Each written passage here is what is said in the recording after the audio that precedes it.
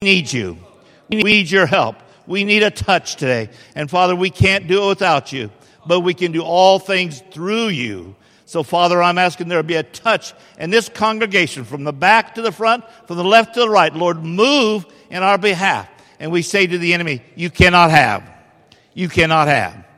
In the mighty name of Jesus. Glory to God. Sis, can I get you to come up here? Yes.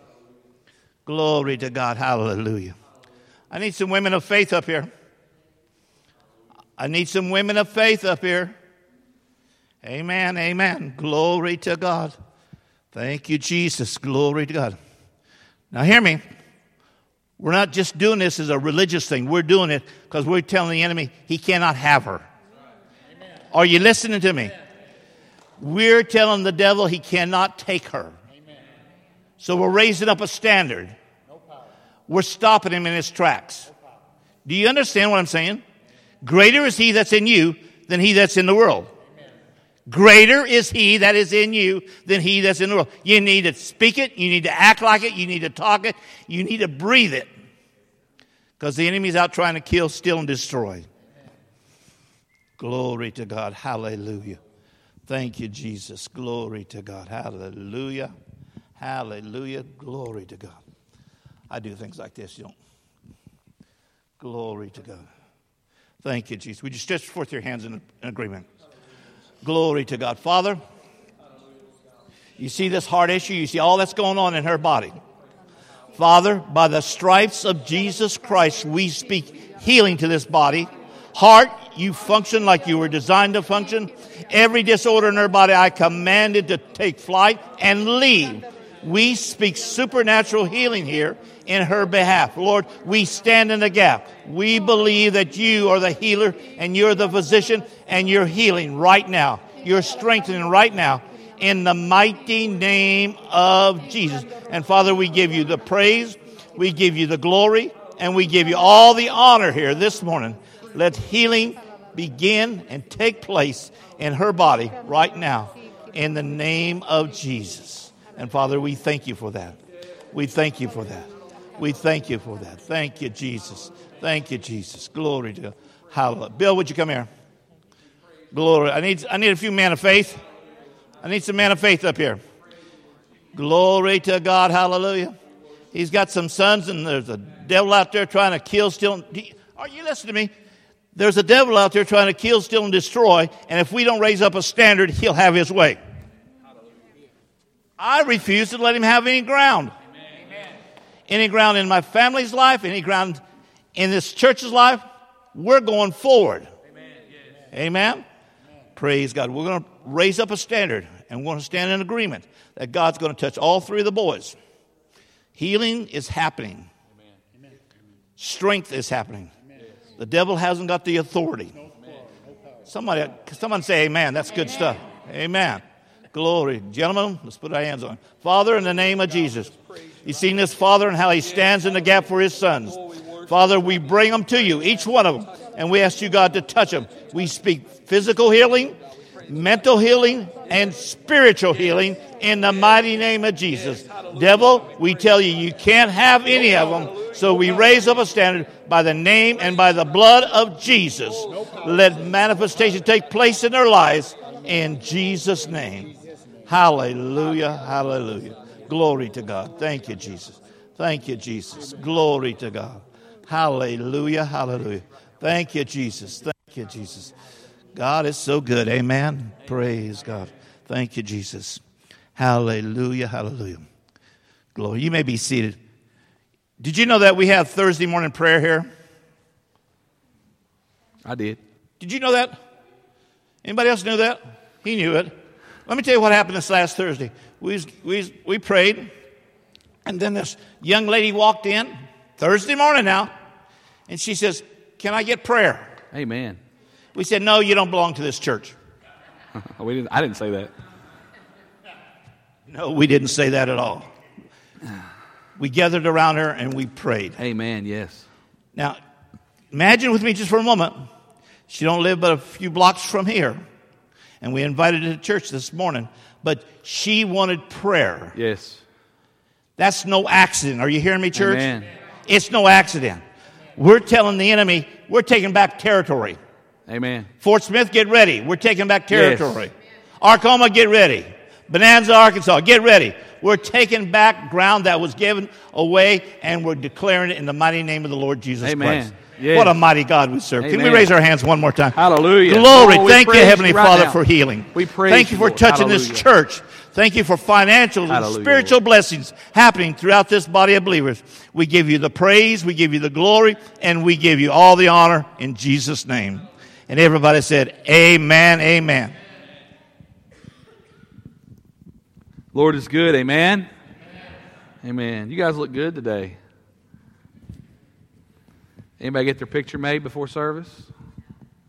We have a photo booth out there that Kelly will be taking photos at the end of service, and we'll also have a reception out in the foyer for anybody that wants to stick around. If you brought friends with you, you can get pictures made and eat refreshments, and we're glad everybody's here today. And so God is doing a lot of stuff, amen? I'm excited about what God's doing. Today we're beginning a new series, and this series is called Created for Significance. And I want you to know, I want to look at everybody here, and I want all of you to understand, every single one of you, God has created you for a purpose. Do you hear me? God has created you for a purpose. You have a reason for being here. God didn't just create you to come and sit and occupy a pew. Amen? That's not why He... Yes, we are to worship Him. Yes, He created us to worship Him and give Him praise and glory and honor and all those things. But He didn't create us just to sit and occupy a seat. He loves us, He cares for us, and He believes that we can be significant for the kingdom. Amen? And so I've called this Created for Significance. And today, I'm going to call this message, What's My Purpose? You ever ask yourself that question? Why am I here? What's my purpose? What purpose does God have for me? Maybe you've gone through life, maybe you've done some things, and maybe you just feel like, well, I don't even know why I exist or why I'm even here or what my purpose is or any of that stuff. And so today I hope that we can answer that question for you. I hope that maybe if you ask yourself that question, why am I here? God, what's my purpose? I hope that I can give you the reasons for why you're here. If you were to look up what the word significant means, you'd find this: extensive or important enough to merit attention. You know, God believes that you are significant for His kingdom and the work that He needs done. God believes that you are important enough to merit attention. Do you hear what I'm saying? In other words, He created you, and He felt like you were so important that He took the time, okay? He took the time that He says, you know, I've got Kelly here. I'm going to create her. I'm going to create her someday to be a pastor's wife of this great church in Fort Smith, Arkansas. And she's going to be able to do some mighty things. And I believe that He went down the line, and each person in your life, I believe that He looked at you and He said, this is why I'm creating them. I have a purpose, I have a plan for them, and I am going to do mighty things through them. And I want you to understand that you are not here just to occupy a pew. You're not here just to occupy a seat, but God has something greater for you than you ever could imagine. God paid attention to who you were, and He thought you were important enough to draw attention to you. So God speaks to you, and He reveals His plan to you, and then we are to follow that plan. Amen? But during this series, we're going to be looking at 5 different parables that Jesus taught during His time here on earth. And if you want to read ahead, these parables are going to come from Luke chapter 14, 15, and 16. Matter of fact, the first parable, all 3 of these parables was in yesterday's and today's Bible reading. If you've been reading along for the Bible in a year, this is yesterday's date and today's date covers these 3 chapters.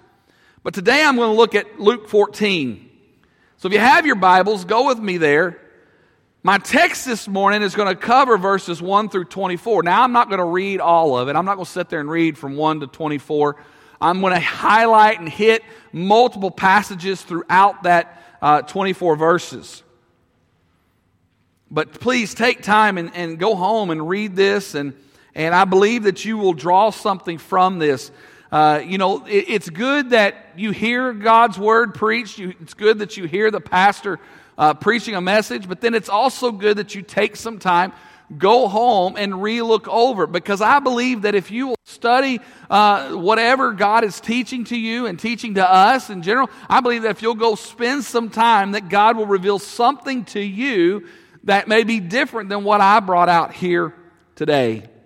So please take a moment this week and read all 3 chapters, Luke 14, 15, and 16. But today, here we are in Luke's Gospel, and all 24 verses of this conversation, it takes place at a prominent Pharisee's house. And so, what is a prominent Pharisee? Well, this means that this gentleman, he was one of the rulers of the Pharisees.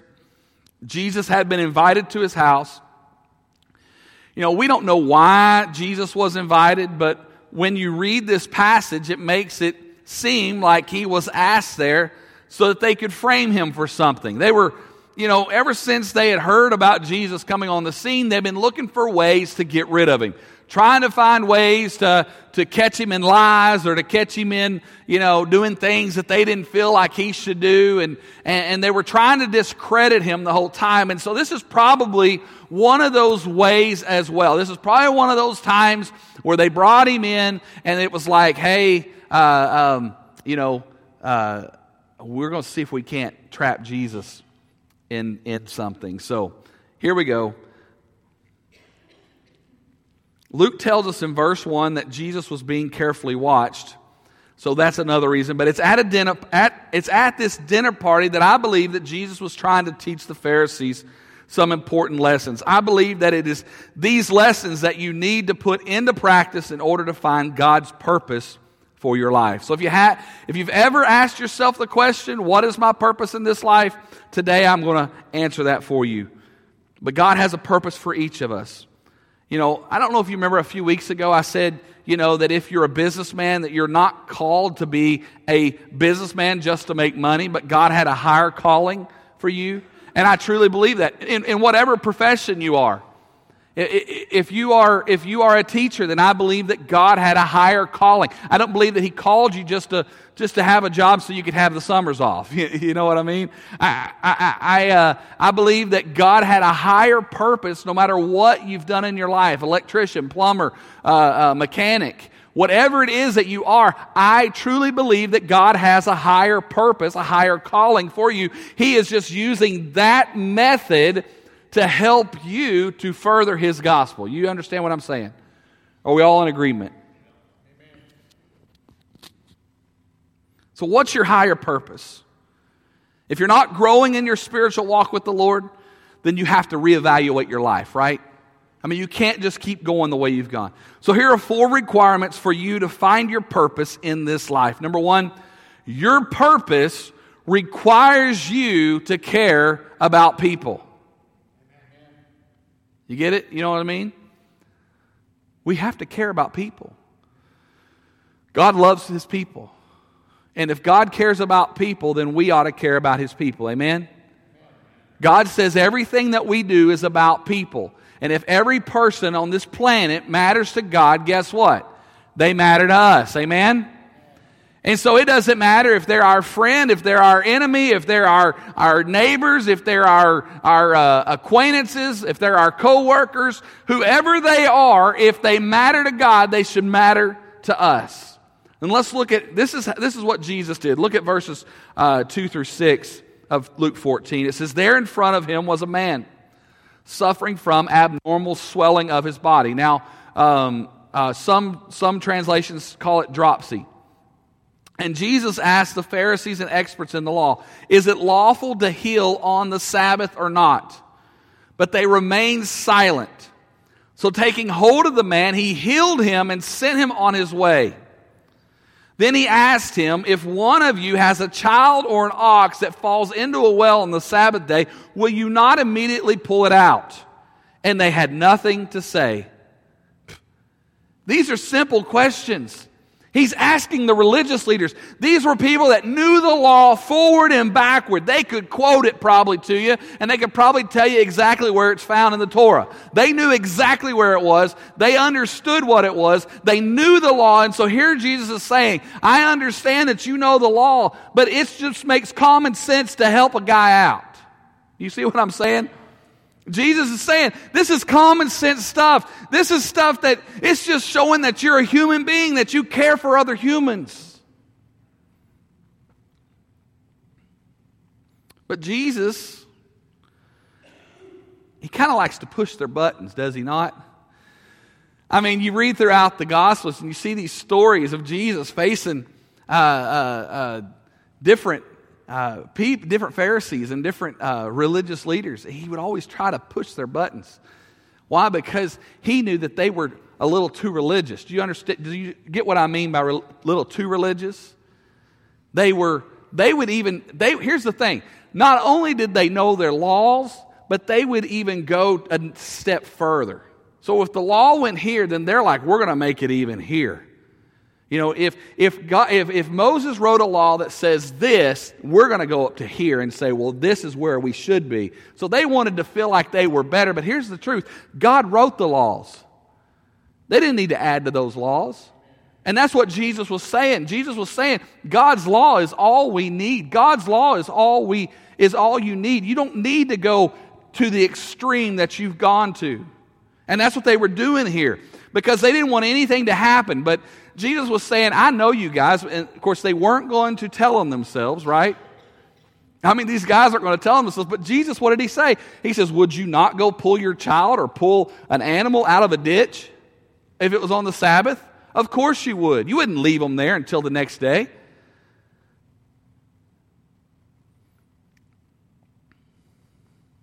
But Jesus never broke the commandments of God. I want you to understand that. You understand what I'm saying? Even though he would push the limits, even though he would try to bring the best out of these religious leaders and get them to not be too religious, he never broke the commandments of God, but he often offended man's traditions that surrounded and extended the commandments of God. That's what I was talking about. They extended the commandments of God, and so he would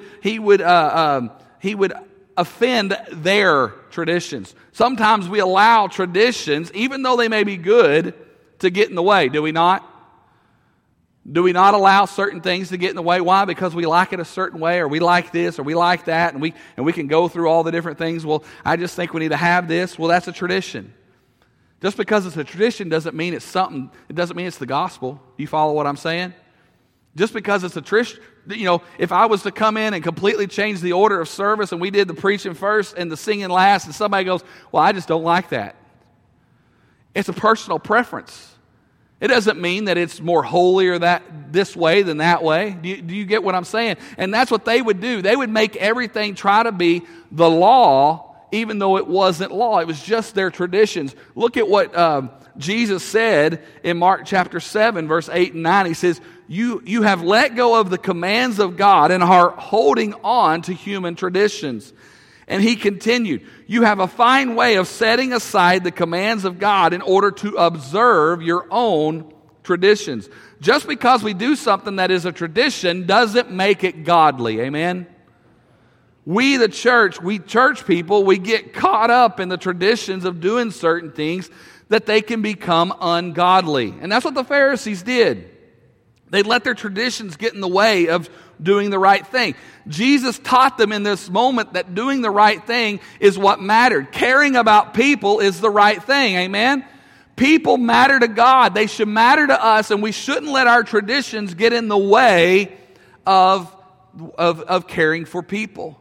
The Pharisees didn't want to admit that it was okay to heal a man.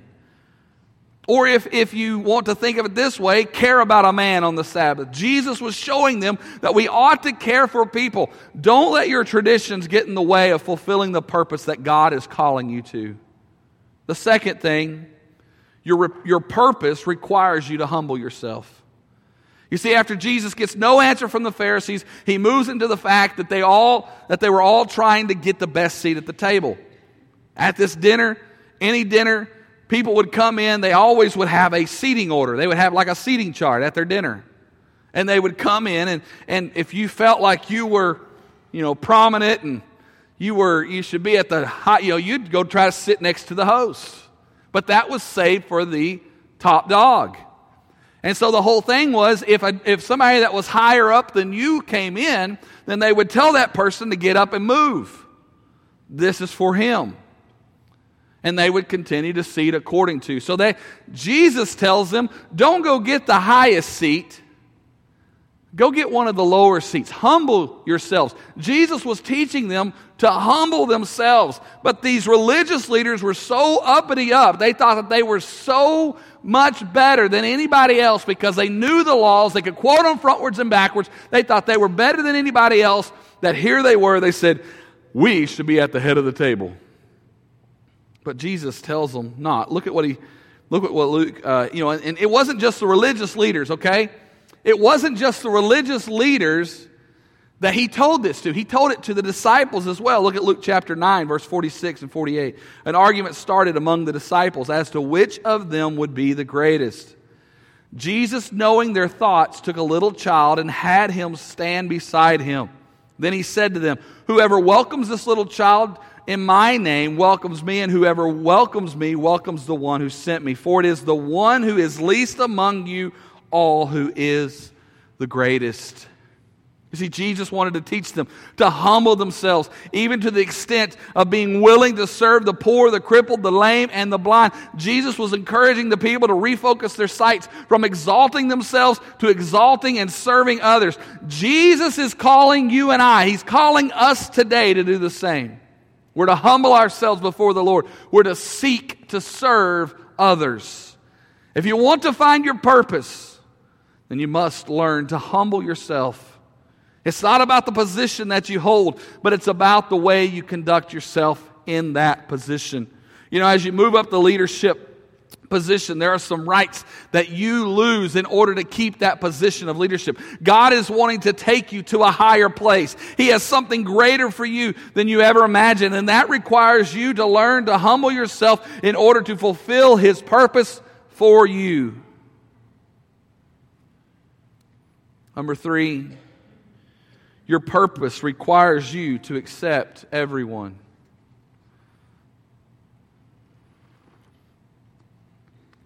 Look at what Jesus said to the guest that was at the Pharisee's house. Verse 12. Then Jesus said to his host, when you give a luncheon or dinner, do not invite your friends, your brothers, or sisters, your relatives, or your rich neighbors. If you do, they invite you back, and so you will be repaid. But when you give a banquet, invite the poor, the crippled, the lame, the blind, and you'll be blessed. Although they cannot repay you, you'll be repaid at the resurrection of the righteous. You see, Jesus is telling the hosts not to be exclusive in their invites. He was trying to teach them to do something and don't expect something back. Friends, neighbors, those that are well off probably would invite you back. Why? Because they know you already have a relationship. But extending an invitation to those that wouldn't necessarily have the means to do it probably couldn't invite you to their party because they wouldn't be able to afford a party. He was teaching them to be inclusive. When God's people can do good without expecting reward or repayment, they will have truly served God unselfishly. God will reward us someday in heaven, amen? When we include everyone, we are mirroring God's generosity. God offers His kingdom to everyone. When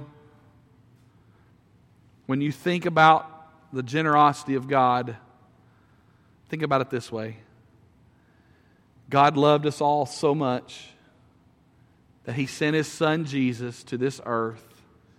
And not only did He just send Him here to touch lives and to minister to lives and do everything, but He also went to the cross. And Jesus went to the cross and He died on that cross. He did it for us. He did it so that we could have eternal life. You say, well, what does that mean? You see, there had to be a sacrifice. Sin requires a blood sacrifice. That's the only way that it can be atoned for. That's the only way that sin can be wiped clean is for a blood sacrifice. And so God loved His people so much that He sent Jesus down here to this earth to go and be that blood sacrifice. If you think about everything that Jesus did on that cross, His hands being, the nails driven through His hands, the nails driven into His feet, the crown of thorns placed upon His head, the spear going through His side. If you look at everything, you can see that it was a complete sacrifice. He bled from His head all the way to His feet. Blood completely covered Him. He was a sacrifice for you and me.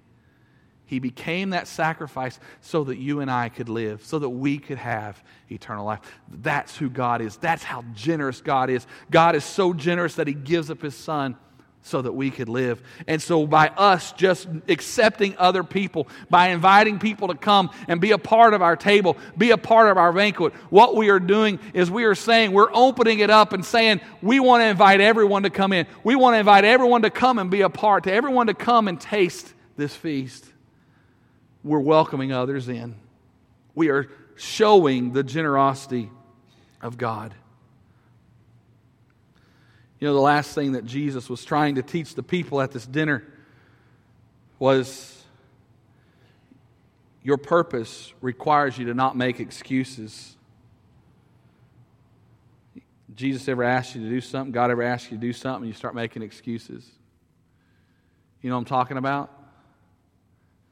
You know, He says, I want you to teach that class, or I want you to greet, I want you to be a door greeter, or I want you to be on worship team, or I want you to, serve coffee, or I want you to just come and attend on Wednesday nights, or teach kids, or whatever it is, or be in the nursery. And you start making excuses. But God, I just can't. I don't have the abilities to teach. Or God, I don't have the skills to teach. Or God, God has a purpose for you. God has a plan for you. And don't you think that if God was calling you to do something, that He would give you those abilities to do what you need to do? Because God loves you. God cares for you. God wants the best for you.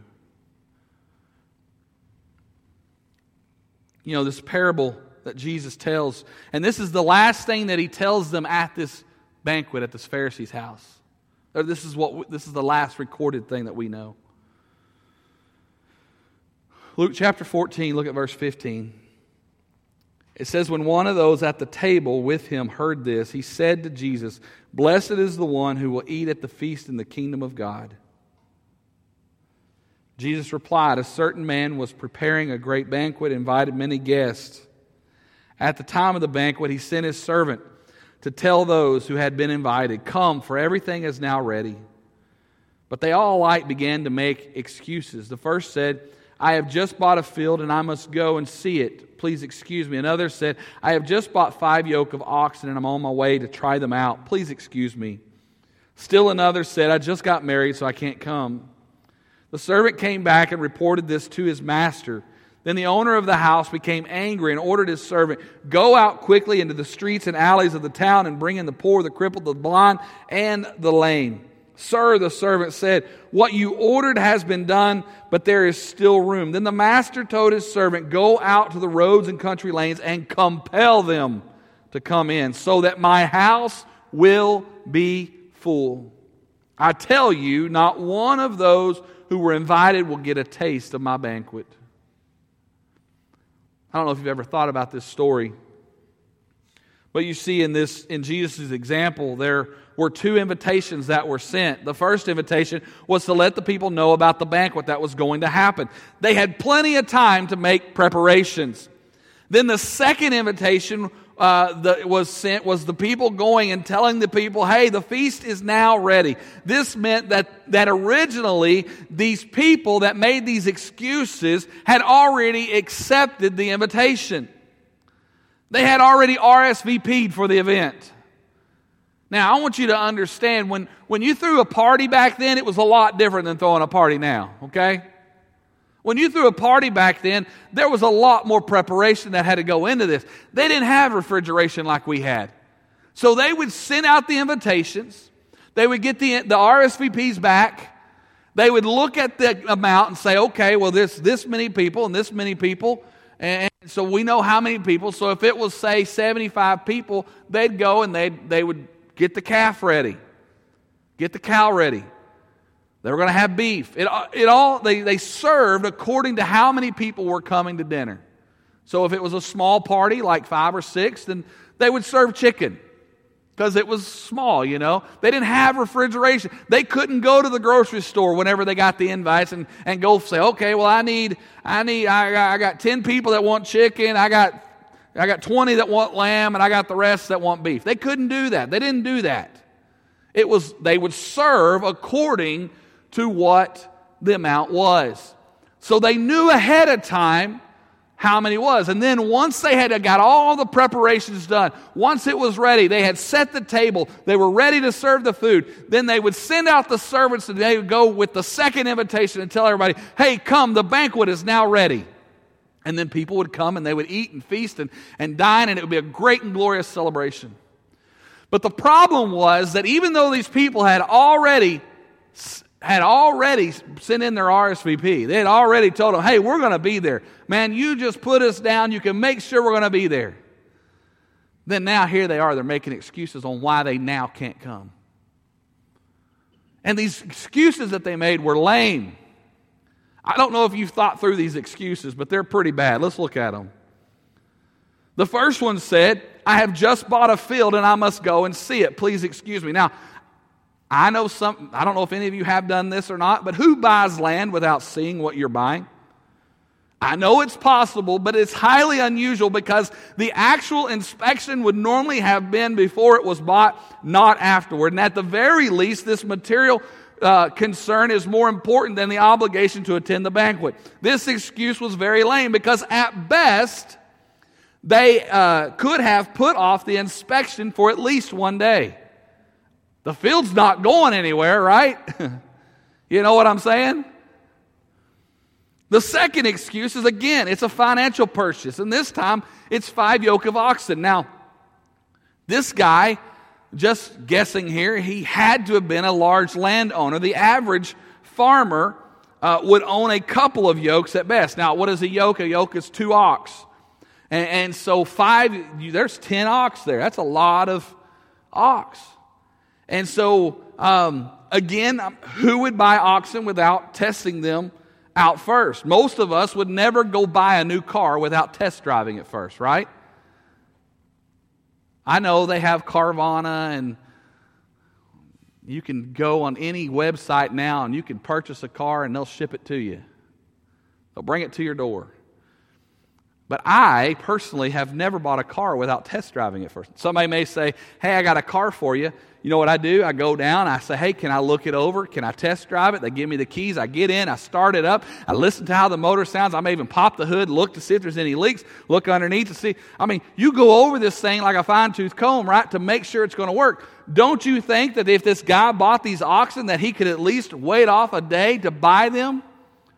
He knew the banquet was already there. And the third excuse is more lame than the first two. He says, I just got married, so I can't come. Now, I don't know if you know anything about a wedding back then, but a wedding didn't happen overnight. It was usually a week-long celebration. And the entire area was invited to the wedding feast. This was something that they would prepare for. This was something they would know. This was something so this excuse was even worse than the other two.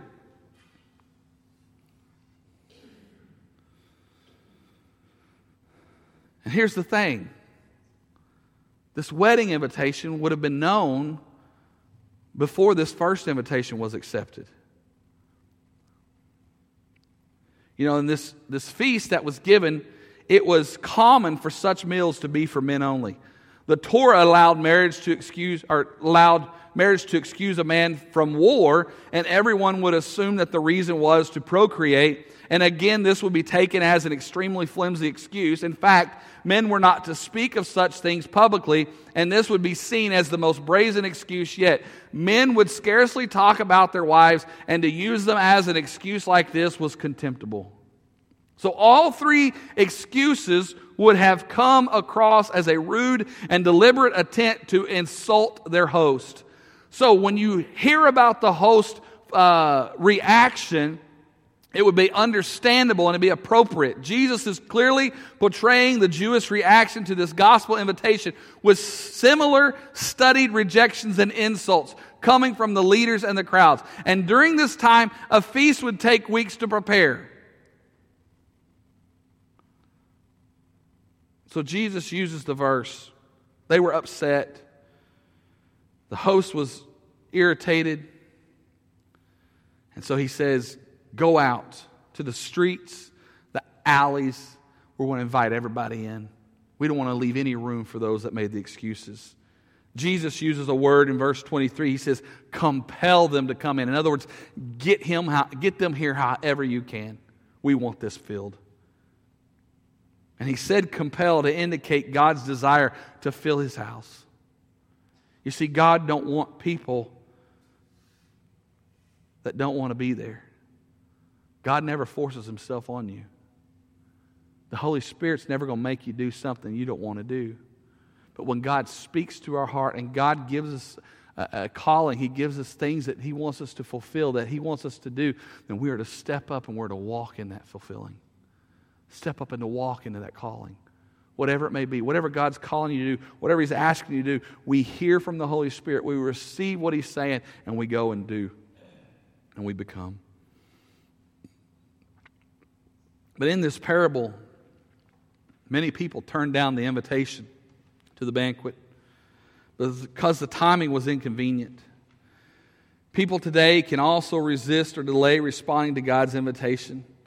Their excuses may sound reasonable: work duties, family responsibilities, financial needs, so forth.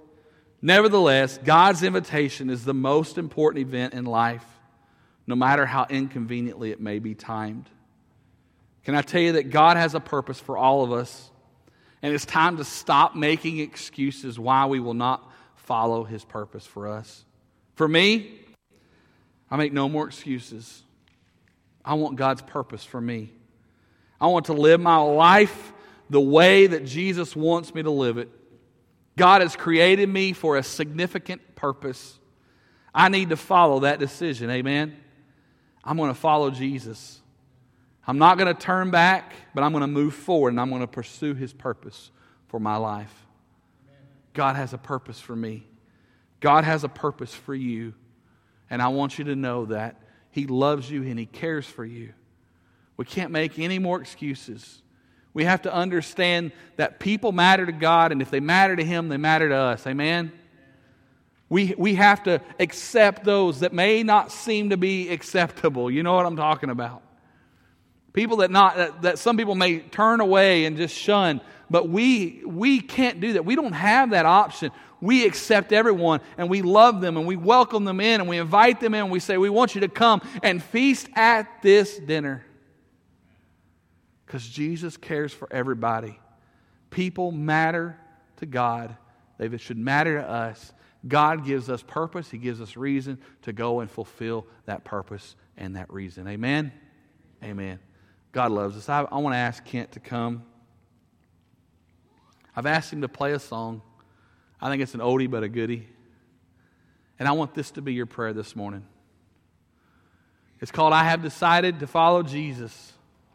No turning back. No turning back. And I want you to make that your call this morning. I want you to make that your call. If you're here this morning, I want you to know maybe you've been struggling with what God's purpose for your life was. Maybe you've been sitting here struggling, wondering, well, what does God want me to do? What is God asking me to do? Where does God want me to go? Who does God want me to be? Then I want you to know that I want you to step out and I want you to walk and become who God wants you to become. Can we stand this morning? Can we stand and all sing this song? I think we know it. I didn't put it on the sheet because I think this is one that, if not all of us, if most of us know, and I believe that we can all sing this, and let's just make this our prayer this morning. If you want to come and find a place and pray, and maybe there's something that you've been dealing with that you want God to speak to you this morning, just come and somebody will come and pray with you. But let's make this our prayer this morning.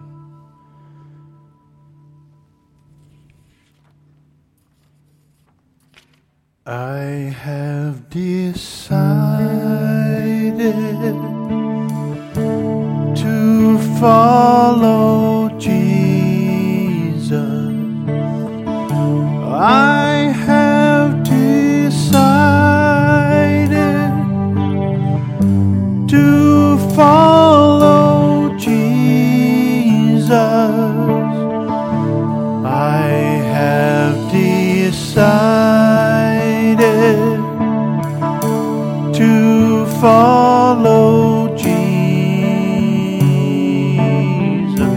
No turning back. No turning back. Though none go with me, still I will follow. Though none go with me, still I will follow.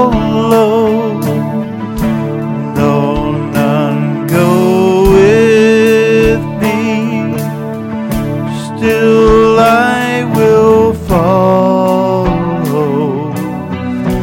No turning back. No turning back. My cross I'll carry till I see Jesus. My cross I'll carry till I see Jesus. My cross I'll carry till I see Jesus. No turning back. No turning back. The world behind me, the cross before me. The world behind me, the cross before me. The world behind me, the cross before me. No turning back. No turning back. I have decided to follow Jesus. I have decided to follow Jesus. I have decided to follow Jesus. No turning back. No turning back.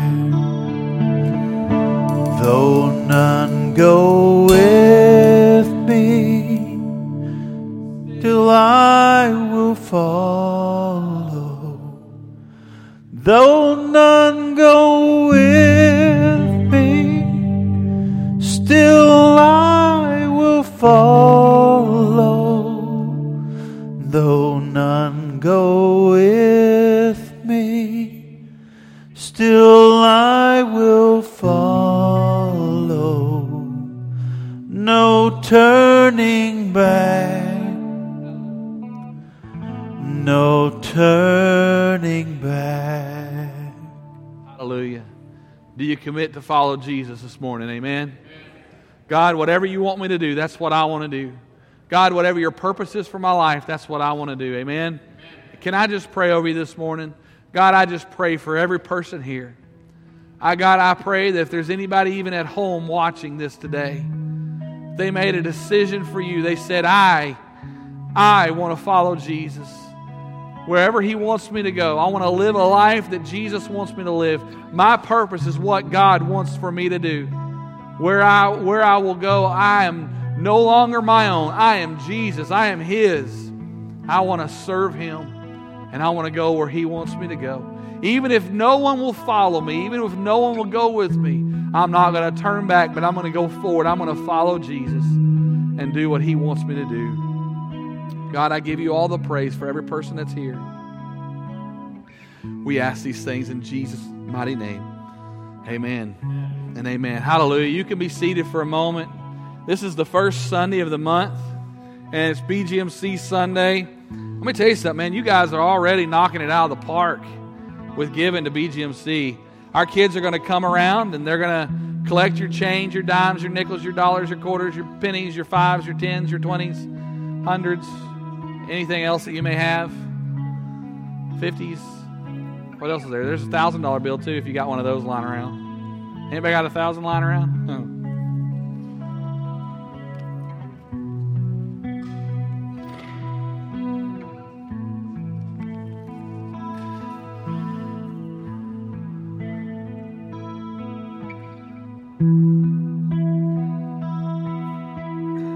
BGMC stands for Boys and Girls Missionary Challenge. Basically, this is a way for us to encourage our kids to give to missions. And so that's what this is. All this money goes to missions.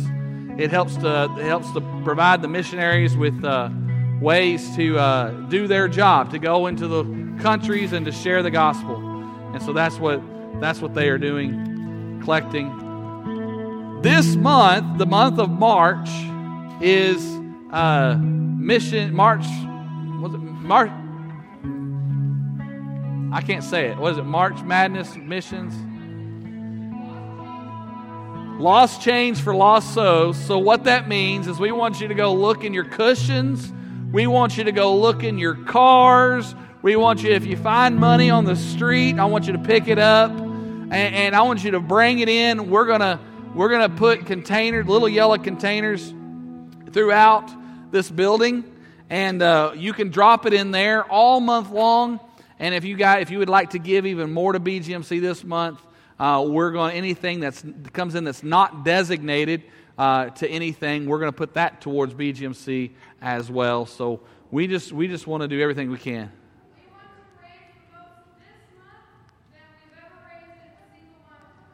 There you go. So there you go. So we want to see. Look for change. I don't know about you. If I find a penny, I pick it up. To me, anything, if it's a penny, it's valuable. And so I can only imagine what God can do with it, right? So if I find it laying around, that means somebody didn't care enough for it, so I'm going to pick it up. I had a pastor who used to tell me that if you see money lying around and you don't pick it up, then why would God give you more? Right? I mean, it makes sense, right? If you don't pick it up and give it to God or do something with it, then why? If God can't trust you with that, why would God trust you with more? And so I think it's, what? There you go.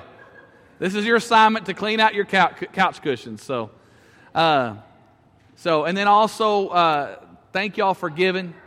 Is there anybody else that has any more that? All right. Didn't the kids do a great job? Yeah. They always do a great job. Wow. That's awesome.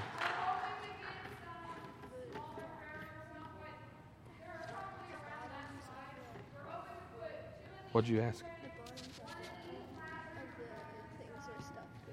Oh, cool.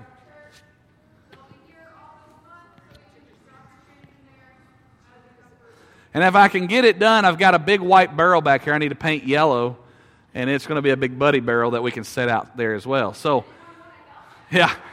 Anybody got any paint skills? But anyway, so we got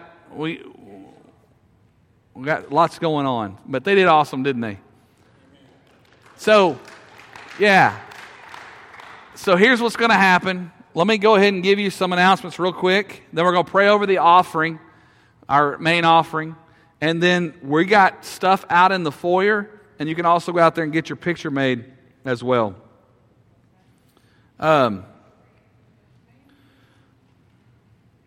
We are continuing to collect any money that you can give to to paint the van. We've collected about $680 so far, so thank you to everyone that's given.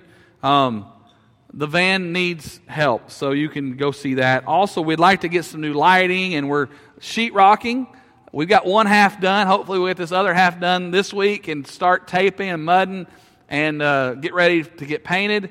We're going to paint these walls. We've got a little platform we're going to put in on the stage. We want to get new lighting, light this place up. I don't know if you sit in the middle, it's very dark.